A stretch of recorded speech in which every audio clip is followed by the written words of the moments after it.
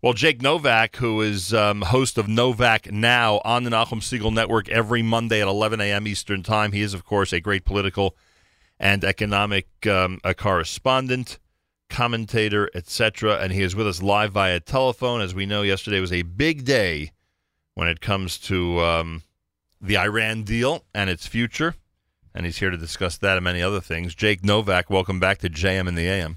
Thanks for having me. It made me hungry now with all these promos for food events. I can't eat for another. I just had breakfast. I won't be able to eat for another 5 hours. Thanks a lot. You're invited to join us. Okay. If you can't resist, you get in the car and you join us. Yeah. Oh my God. So it's funny. Yesterday we broke in. We played BB's speech live for everybody on the network, and obviously had our chance to give the layman's analysis of what we thought.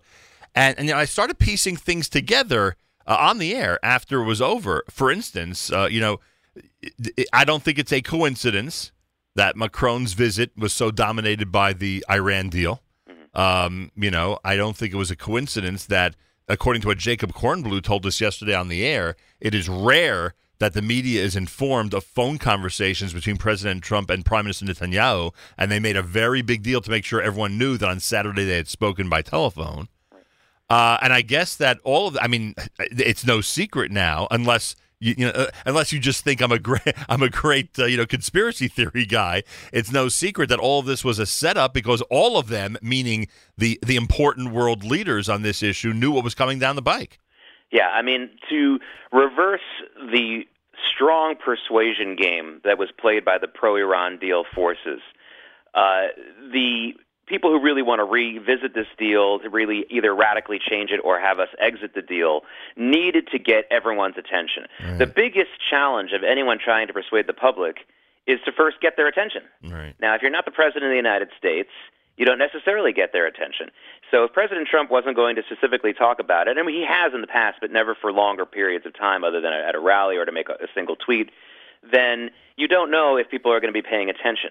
And, this, again, was something that was used by the pro-Iran deal forces. And I mentioned this on my show yesterday, on Novak Now yesterday, that when President Obama first presented the real selling of the Iran deal to the American people in April of 2015, he did it during a middle-of-the-day news break that wasn't just carried by the cable networks. He made sure that the regular broadcast networks, ABC, NBC, CBS, broke into their talk shows or soap operas or what have you to have him announce it.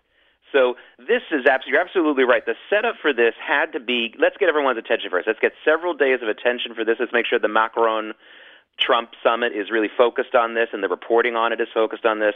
And then let's make sure we get this story out that Netanyahu had spoken to President Trump over the weekend about it. So all of that had to be a setup. Otherwise, people, I don't think, would have paid much attention, and you can't persuade people if they're not watching. Right. And, just like Bibi does by presenting the speech in prime time in Israel, which he does, to grab the nation's attention there. Yeah. I was frankly shocked that he didn't go for a 3 a.m. presentation, so he would get prime time here, frankly. Yeah. Because it looked like it was more important that the Americans hear it than the Israelis hear it. I think American prime time for the evening is not what it used to be. Yeah, I think that during the middle of the day, breaking in to broadcast, and even you did that, now has almost as much impact, if not more impact, than some of these primetime shows. Because what's happened in American television news is the cable news networks now in primetime just go all opinion all the time after 6 p.m. And that means that if you're really looking for breaking news, just the news, I don't want to hear anyone's take on it, you may not find it on your cable box. So I think that there's a good argument to be made, hey, do it at 1 p.m., especially, and also all the markets are still open. And then you get the financial news folks who might be a little bit more inclined to be on your side if you're Netanyahu on this one, to watch as well. So I think that there may have been some calculation there as well. Interesting. Jake Novak is with us. The Times today, and Times meaning the New York Times, and I don't like referring to them, obviously, but they're a newspaper of record, so it's interesting to see, what they have to report, etc. So one of the things in this whole analysis of Macron and Merkel and their, contribution to this, pre-Netanyahu announcement thing, they claim that Macron and Merkel both have gone to the White House, I'm quoting now, to make the case that the U.S. was more secure with the Iran deal than without it. Would you say it's an accurate portrayal of what Macron actually said? I'd say it's probably an accurate portrayal of what they said. But what they said isn't true. I don't know what part of the escalated wars in Syria, Yemen, and the emboldening of Hamas and the increased power of Hezbollah these people have missed. Since the Iran deal was signed, there has been more war in the Middle East by a great factor. We had, unfortunately, about 140,000 total deaths, for example, in the war in Iraq. We're way over 500,000 in Syria alone, a huge number of that just in the last 3 years since the Iran deal was signed. We have a new war now in Yemen with Houthi rebels firing missiles not only at the Yemeni forces but into Riyadh. We have Hezbollah much more active. We have Hamas much more active. I mean, this notion that the only other option is war is exactly, as we say in Yiddish, Pumpverkehrt. It's exactly upside down. The fact is that leaving the Iran deal is our best chance for peace. And this argument that the Europeans are making and others are making that everyone is more secure with the Iran deal, this isn't the greatest thing, but it's better than the worst option. Well, what do you tell the 500,000 dead people and their families in Syria? Is it better off with Iran emboldened? It's really quite frustrating, and it reminds me of a used car dealer saying, if you don't buy my car, the other guy's car is going to kill you. Once you hear that, go to another lot. And we really need to have done that a long time ago. Jake Novak is with us. Another thing that came up was when the speculation arose, what Prime Minister Netanyahu might be speaking about yesterday, because, his word leaked out that this major presentation was coming up. So most thought he was going to send a message to the world about what happened over the weekend, meaning that the 18 Iranians who were killed in Syria were the responsibility of Israel. And some conjecture that the reason, Israel would never admit to any of this, of course, but in this case there would be an exception because the perception is President Trump wants to leave the Middle East, or at least, let go of some of the reins there in the Middle East as far as the United States policing the area is concerned. And Netanyahu would have a desire to remind the world, both the Israeli people and the enemy, that they are there if policing is necessary. Now, obviously, that didn't happen yesterday because the focus was on Iran. But do you agree that he's going to have to be a little bit more forceful in the press to get that message across to other countries in the Middle East? Well, there's only one country that needs to be told about this, and that's Russia. The United States, for whatever President Trump wants to do, cannot really leave Syria until Russia leaves too. Russia has made Syria much, much worse than it had to be, and much, much worse for Russia. Russia, in the interim, since 2015, has started to make more and more deals with Saudi Arabia, both economically and militarily. And for them to stay in Syria now is really, they can no longer dance at all the weddings anymore. And it really needs to be impressed upon them, the Israelis need to impress upon them that they don't really care if the Russians are supporting certain assets in Syria, the Israelis will destroy them. And I think that's the real message that needs to be sent. The United States, if the United States leaves Syria before Russia de-escalates in some way, that'll be a mistake, because the Russians are there in the first place because the Iran deal signaled to them that the United States wasn't interested, didn't really care what was happening in Syria, and they were right. We now know, we have the evidence now that the Obama administration deliberately did not enforce the red line, deliberately did not pressure Iran and Assad on the civil war there because they didn't want to mess up their precious Iran deal. It's like a prosecutor, who doesn't prosecute informants because they think they're going to get a bigger fish, and it turns out the informant was the biggest fish of them all. Right. I mean, this is, by the way, that's exactly what happened in the Whitey Bulger case for your listeners in the Boston area. Let them Google it, huh?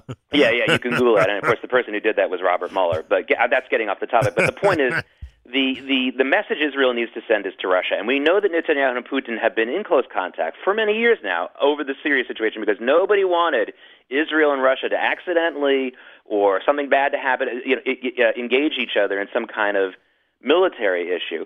And now I think it's been very, very clear in the last few weeks that now is impossible. It's impossible now for Israel to avoid and Russia to avoid each other if the Russians are going to continue to back Assad and now intertwine themselves with Iranian bases that have been set up in that area. It was one thing just to do it with Assad's forces. I think the Israelis could hold off because Assad was a constant. He and his father have been in charge of Syria since forever. But now that the Iranians have bases there and the Russians are either de facto protecting them or intertwined with them somehow, there is no way Israel can avoid some kind of conflict. So what do you think the behind-the-scenes reaction is in the Kremlin when Israel embarks on an operation in Syria like they did over the weekend? What is Putin feeling, or is he essentially just sitting by and really couldn't care less if Israel acts in this manner? No, I think that there's an internal conflict within the Kremlin right now. There are definitely camps within the Kremlin who want a de-escalation in Syria and some other places, potentially Libya as well. These are the people who remember the Afghan war and what it did to the Soviet regime. The Afghan war and the failure there, as much as anything else, led to the downfall of the Soviet Union. The Soviets had been really, really good during the Cold War about not getting involved in armed conflict. You know, they let us do that in the Vietnam War, and before that in the Korean War. They were really good at that. And then once they had a war where Russian boys were coming home in coffins, that really turned the tide. Now, there's only been a few hundred Russian casualties in Syria so far, and of course, they're not saying they're official casualties. They're saying these are kind of like soldiers of fortune who just happen to be Russian. No one really believes that. But even that small number of casualties has been reacted to pretty strongly by the Russian public. There have been protests. There have been people getting upset. And in Putin's Russia, that's a big deal. That's almost as big a deal as a protest in Soviet Russia. Not quite, but it's still pretty a repressed society. Wow, it sounds like if you're in Russia, you're not sure if you should root for Israel to do these things or not. You know, like Yeah, well, I think the Russians have overplayed their hand. With the vacuum that the Obama administration created in the Middle East made it attractive for Putin to try to dance at all the weddings in the Middle East, to get involved with the Sunnis, to get involved with the Shia, do everything that you can make as many deals as possible, and maybe be some kind of patron of all the different warring powers in the Middle East. But now that the United States is more involved now, and they're moving away from the Obama disengagement policy completely and trying to enforce some kind of rule of law and decency, the Russians need to make a choice. And I think if you take a look at a balance sheet, just the economic balance sheet, forget about the military stuff, the deals that Russia has made in oil production with Saudi Arabia are much more valuable than anything they can get out of the Iranian Shia side. So I think, to answer your question, I think there is probably an internal conflict within the Kremlin, maybe not a large number of people, but there certainly is a group within the Kremlin that's arguing for, hey, we won this. We got involved in this vacuum that Obama created. We've made new friendships with Saudi Arabia and some other countries that are a little bit more solid. We can keep all of that and avoid this silly sponsorship of Iran and their war. They are really passionate for war in Iran. There's no denying it. And to make this argument that the Israelis and the Americans who want war, the ones who are against the deal, is exactly the opposite of this. And by extension, they may then be saying, and if there is trouble, on the horizon, Israel's going to take care of it. That's right. I mean, but no one. I mean, that's the thing that I think no one in Russia or anywhere else believes that the Israelis are just going to sit by. Right. They don't think they're going to do the Obama thing. So really, if you're making the argument, it's like, listen, the Iranians and the other Muslim countries, Nachum, we know the history. You stand up to them, and 9 times out of 10, they just back down without firing a shot. Right. Why would you want to put that up against the Israeli guaranteed retaliation, they're going to protect themselves policy, against a pretty proven track record on the other side of backing down when they're challenged? It's when they're not challenged. It's when they're allowed to enter into silly deals like this that they start to get more warlike, and by this I mean Muslim countries, and particularly Iran and specifically here, that's when they start getting adventuresome. And I think that it's no argument. It really isn't. It's a silly argument to say that war is the only other option. And for Russia, this is a bad choice to continue what they're doing. By the way, Jake Novak's with us. By the way, I assume you have already read as much as available about the covert operation to get all this stuff out of Iran. How impressed are you by the Israelis? Well, for those of us who've been following this very carefully over the years, it is very impressive. There's an Iranian exile community in Israel. Now, most of those Iranian exiles, Persian Jews, just live normal lives, and they're not part of any kind of intelligence establishment. But we do know unofficially that for many years there has been a small community of Persian Jews living in Israel who have been kept together by design by the Mossad and the Israeli Defense Forces, living together and have been kept apprised of certain cultural changes in Iran, speech pattern changes in Iran, so that they can basically be living in a virtual little Iran within Israel, so they can continue to pass themselves off as current Iranian citizens if need be. Get my drift? Wow. So we know that this exists. We don't, obviously, I couldn't tell you the address, not that I know it. Even if I did, I wouldn't be able to tell you. But we know that this exists. We know that this has been a procedure that the Mossad has used and that and other Israeli intelligence services have used to make sure that they're current. Now, it's difficult because they're not in Iran, but they continue to smuggle out and tap into as many developments, both culturally and militarily and politically in Iran as possible, so that emigre community within Israel that they've cultivated can be on top of things as possible now. But the only way to really use them effectively, it would require you to figure out a way to let them travel in and out of Iran, no?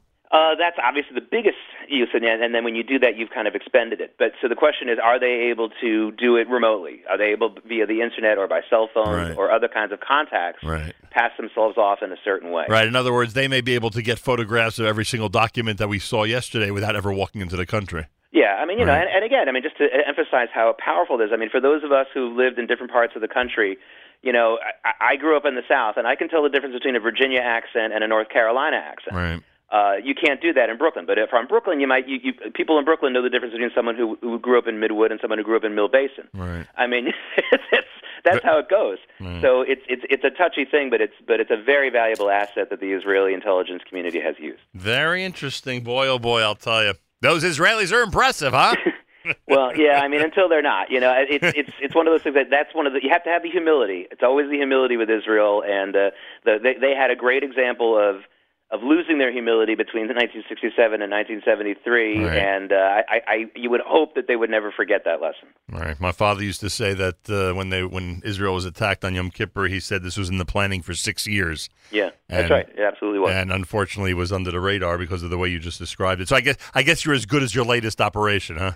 You are, and as long as and I think that you know that's part of what we talk about a lot. Also, it's like, you know, Israel has to be so vigilant and so about not getting, you know, too full of themselves about their intelligence abilities that a lot of other things go by the wayside, including, you know, that epic long argument we have in our community about Hasbara. You know, why isn't Israel better at PR, blah, blah, blah.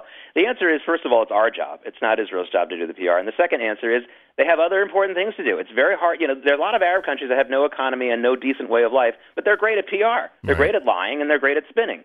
I would rather have it the other way. I'd rather have a great country, one that's thriving, one that has nice food, one that has nice resorts, one that's doing good things for the world and technology, than one that knows how to lie. By the way, speaking of lying, Twitter exploded yesterday. Netanyahu was the target of a lot of really mean stuff going on yesterday. Yeah, and again, that is a tell. Just like the pressuring used car salesman. When you make an argument, now what is Netanyahu saying? He's saying everyone let's get together and bomb Iran. No, the argument of the groups against the deal say let's bring back the sanctions. Right. I remember the old days. I'm old enough to remember when people who wanted sanctions were the peaceniks. Remember? Right. Hey, we want more sanctions on Iraq. Let's not bomb Saddam Hussein. So suddenly now somebody who wants more sanctions is being characterized as a warmonger, being characterized as, giving us only one more option, has to bomb Iran. I mean, that's exactly not what he's saying. But again, the Iran deal has enabled Iran to start many more wars in the Middle East and much more killing. And sanctions. And finance a lot more terror. That's right. Let's go back to the sanctions. Let's cut off whatever more financial aid they're getting in one way or the other, or economic engagement that anyone has with them, and see what happens. All right. Right now, it's death. All right, Novak. Now we need a prediction. Now, you think he'll wash away the deal on the 12th of May or not? Well, I think yesterday absolutely put me in the camp of yes. I think he will try to wash away the deal. The question is, how will he try to wash away the deal? Will he come out to the world and say, let's impose some new sanctions and give Iran a certain amount of time to prove that they've reversed some of this stuff, and then we can go back and we will quickly lift the sanctions again? I think that's the most likely thing. But I think also now there's a good chance he's just going to say, look, we're going to reimpose the sanctions. If we're the only country that imposes them and others don't, that's fine. The American economy does not need Iran to thrive in any way whatsoever. And, of course, economics plays a big role in this. You know, the United States now is the biggest producer of crude oil. That's right. You heard me. We are producing more crude oil than anybody, including Saudi Arabia now. And the idea that Iran is needed or the oil price is going to hurt this country, oil prices in this country have less of a negative effect than any time in my lifetime. So I think that the argument for leaving the deal as it is now and just imposing these sanctions, not starting a war, don't let anyone tell you that leaving the deal means war. That is such a falsehood. But leaving the deal and imposing these sanctions, I just don't see the negatives. Why am I still paying $3.20 a gallon at the gas tank? Where are you filling up? Oh my goodness! On most of Long Island, it's still well under $3. It's about $2.80 or something. Look, it's going up because demand is higher, and the OPEC nations have done a better than expected job of reducing supply. You know, OPEC always talks about how they're going to reduce supply, and then 6 of the OPEC nations cheat and produce more. Again, this goes back to the deal with Russia. Russia complied with OPEC and got in line a year or so ago in this reduction of supply. So they've reduced supply. The question now is, what will the United States do in refining capacity if the price gets over $3? We are at a situation in this country where anything under $3.50 is still gas on sale. Because those of us who remember $4.15 or whatever it was, I think anything under $3.50 is considered to be not a hardship for most of the United States. So, but if we do get over 350, then I think you're going to see President Trump try to do something about refining, maybe get a new refinery opened or find a new way to increase the number of refined gasoline that gets into our cars. All right, so me being dissatisfied at anything over $2.99, I have a long way to go, huh? Yeah, another 50 cents, and listen, this is something the country has weathered before. I do think it's a bigger economic indicator than economists give it credit for. I am concerned about rising gas prices. But again, I think because we had so many years at 350 and higher, as long as we stay below there, I don't think it's going to be a massive negative impact. It will slow the growth in other areas, but it won't kill it. Jake Novak, he's amazing, with us every Monday, 11 a.m. Eastern Time on what we call Novak Now. Everyone should check out the show and, of course, the archives at NachumSegal.com. On Twitter, how do we find you, sir? At JakeNY. At JakeNY. Thank you, Jake. Great analysis today. Much appreciated. Thank you. Jake Novak with us, Tuesday morning broadcast. Plenty more coming up at JM in the AM.